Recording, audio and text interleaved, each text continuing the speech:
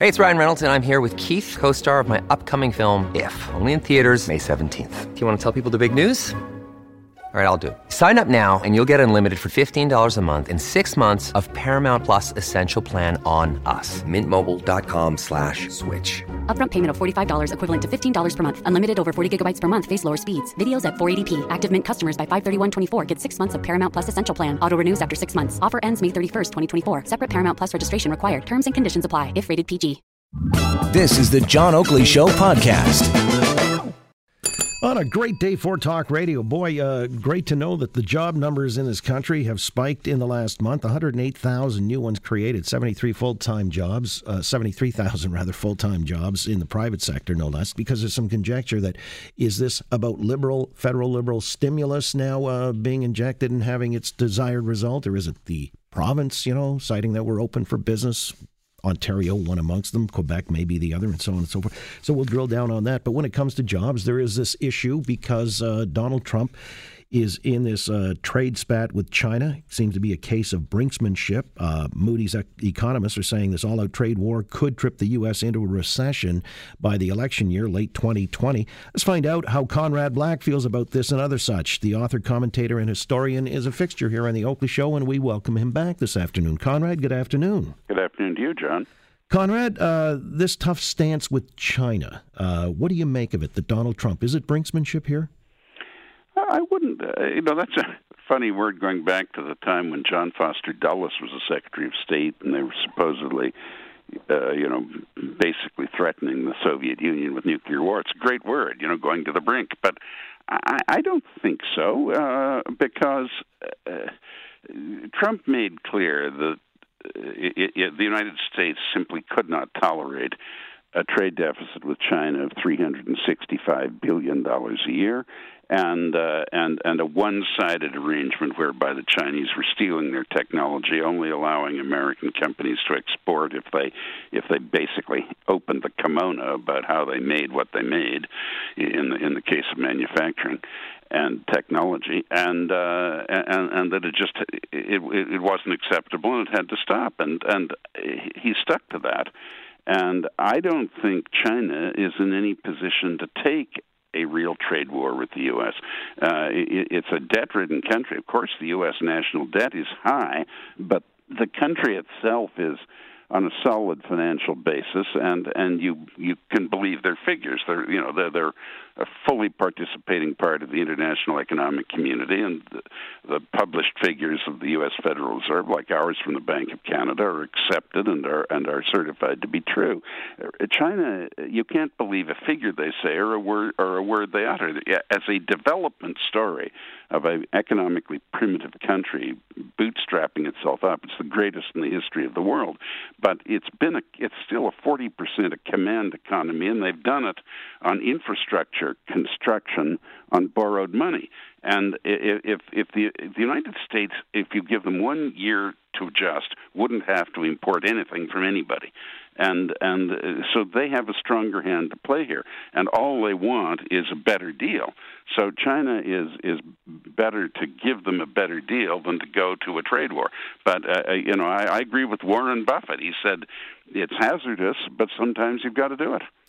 Well, the idea that they would impose, or Trump would impose, tariffs on goods coming in from China when they land at port, I mean, they're taxed there, but then that tax is passed on to the American consumer. So is it thinking that it would make these goods cost prohibitive and American consumers would be more apt to buy American or sourced from other countries than China? Well, that if it looked like what's going on, then they'd develop supplies of whatever it was in the United States. I mean, the United States doesn't doesn't buy anything from China, except for a few exotic, rare earths and things like that. But 90% of what it takes from China, it could provide for itself, and used to provide for itself, except it went away because the Chinese costs were cheaper. And that was one of the keys to Walmart and all these people. But if they ceased to be cheaper because of tariffs, you would then have an acute labor shortage in the United States. I mean, it would take some adjustment, but they could manage it. I've got to ask you, did you go to the monk debates last night? I did not. I had another engagement. Okay. I'm not stalking you or trying to figure out your whereabouts with a GPS tracker or anything. No, because it was about China. And the question is, China a threat to the liberal international order? So just on matters more than trade or, what is seen as a branch plant economy of sorts, or I guess however they're finding their way out of poverty, the position that was staked out by the folks in favor of that proposition that China is a threat to the liberal international order is that they've got expansionist tendencies, and in fact, they are a threat because what they're exporting isn't really squaring with the things that we hold sacred, like freedom of press, freedom of association, and all of those wonderful things. Do you think China may ultimately reform itself, or is this new regime, according to the people like H.R. McMaster, who was an assistant to Donald Trump in national security, and Michael Pillsbury, who's with the Hudson Institute, they were saying, be wary of China. I mean, this is the sleeping giant that really may, lead to some unintended consequences because of their expansionist tendencies. How do you see it? I would agree with General McMaster and Mr. Pillsbury on that. But I think it's, and it is not, of course, it's not a democratic or free society. It's less repressive than it was in the times of Mao Zedong, and because of their commercial interest and their interest in economic growth, they're more prone to reach agreement with the West than the Soviet Union, let alone Nazi Germany in its time were. But it's certainly a very manageable situation from the standpoint of the West. It's really a modified containment strategy that's developing. You remember we, the West, founded NATO to contain the Soviet Union, and the Western European powers joined, and the Americans supported them. And that was essentially a military confrontation. We aren't at that stage now, though there are occasional overtones of it in disputed territorial waters. But the combination of Japan, South Korea, Taiwan, Vietnam, Thailand, Malaysia, Singapore, Indonesia, Australia, and add in India, because it's a neighbor of China too, via Tibet. Those countries have a power and a strategic importance and an industrial standing quite capable of resisting the Chinese, and with the Americans supporting them firmly but responsibly, I think we'll get a regional balance of power there, as we did ultimately in Europe. And so it's manageable, but they are now taking the place of former countries that tried to rival the U.S. I mean, President Roosevelt ended isolationism because he saw how great a menace it would be if Nazi Germany continued to occupy the center of Europe and turned all the Czechs and Poles and so forth into Germans.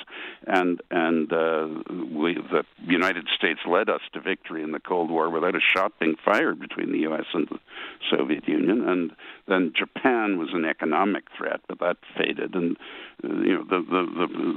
China is trying to be a rival to the United States, but the United States can mobilize all of China's neighbors to make it more difficult for them. I don't think there's any likelihood at all of a military conflict, but the way to be sure there isn't is for the U.S. to make sure that it's the strongest military power. Again, with Conrad Black. Let me ask you then about economics, because we've just had announced by Stats Canada 108,000 new jobs that were created in the month of April. When it comes to these matters, I mean, look, the Liberals are on the ropes when it comes to ethics and the questions of, perception by the public. Do you think it's the economy or ethics that will foretell the fortunes of Justin Trudeau's Liberals? I think it's actually competence, but ethics is a part of competence. I think the government has badly lost ground in terms of the public thinking, are these people really competent to govern? And that's a very reasonable question to ask. And I don't, as you may recall, I didn't think the Lavalin thing was such a terrible scandal, but it was completely incompetently handled. If he just stood up and said, "This is what happened, this is why I did it," I think that would have been all right. But this business with Admiral Norman is a terrible disgrace, I think, and so there is an ethics aspect, but they just seem sort of silly, conducting a historical costume display in a visit to India. I mean, as I said at the time, it'd be like the president of France coming here dressed up like Champlain, with frilly cuffs and so on. I mean, I think there's just a sense that this is an unserious group, Yeah. And part of it is an ethical thing. Look, if they really get the economy roaring, or if it is roaring, whether they get it there or not, you'd have to take that seriously. But I would say they're a little bit down the well right now. Now you can recover things in 5 months, but they're running out of time, and I think the public's tired of them. But it's just my impression. Well, I'm running out of time as well. We'll have to let you go on that note, Conrad. Always a pleasure. Thank you. Thank you, John. You have a good weekend. Conrad Black, author, commentator, and historian. Thanks for listening to the John Oakley Show podcast. Be sure to rate, review, and subscribe for free at Apple Podcasts, Google Podcasts, and anywhere else you get your on-demand audio.